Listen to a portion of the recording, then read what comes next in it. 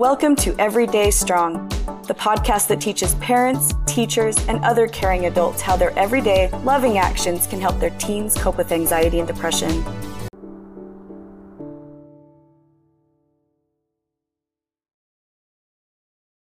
Welcome to the Everyday Strong podcast. My name is Eliza, and in today's mini episode, I'll be sharing an excerpt from one of our favorite books, The Self-Driven Child by William Stickstrud and Ned Johnson. Dr. Stickstrud is a clinical neuropsychologist, and Ned Johnson is the founder of an SAT tutoring service in Washington, D.C. The book talks about how parents can help their kids develop a sense of control that will reduce anxiety and help them to be successful in school and in life. Continuing along the lines of our last episode, where our guest Dustin shared his experience with trade school, I'll be sharing a portion of their book from a chapter called Alternative Routes.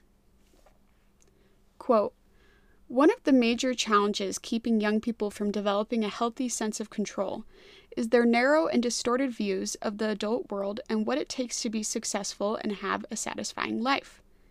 These views foster fear and competition. They affect high-achieving kids, for whom a rigid view of the path to success creates unnecessary stress, anxiety, and mental health problems, and low-achieving kids, many of whom conclude at a young age that they will never be successful, so why try at all? Many of these young people engage in one of the most debilitating forms of self-talk, telling themselves, I have to do X, Y, and Z, but I can't, or I have to do X, Y, and Z, but I hate it. These kids have a deeply distorted view of what it takes to be successful. Sometimes it comes from their parents, but it can also come from their schools and peers.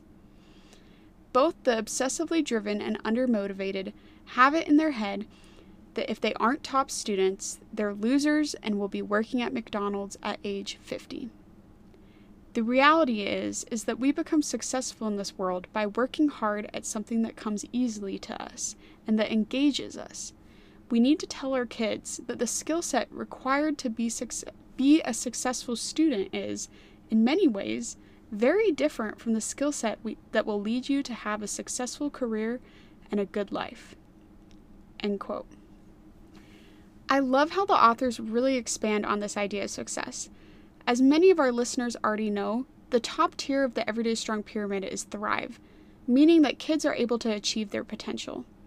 But what does this look like in real life? A successful kid isn't just one who does well in school, but is thriving physically, emotionally, and socially.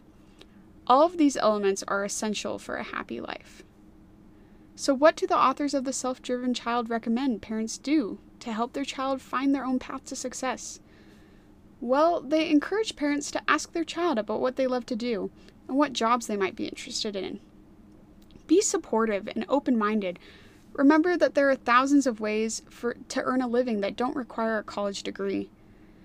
You could also help your child find a mentor or share some of the bumps in the road to your own career or educational path.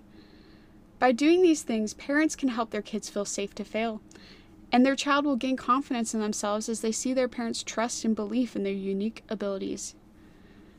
Overcoming setbacks and exploring alternative routes is part of developing resilience. You can be there for your child or teen as they discover their strengths and make a life for themselves. You aren't responsible for their happiness, but your love and support will make all the difference in their journey. Thanks for joining us today. Talk to you again next week.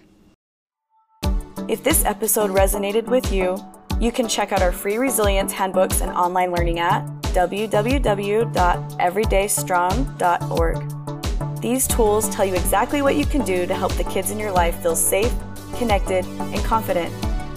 You can choose to create a relationship with your children that will help them to learn to be resilient, regardless of the challenges life throws their way.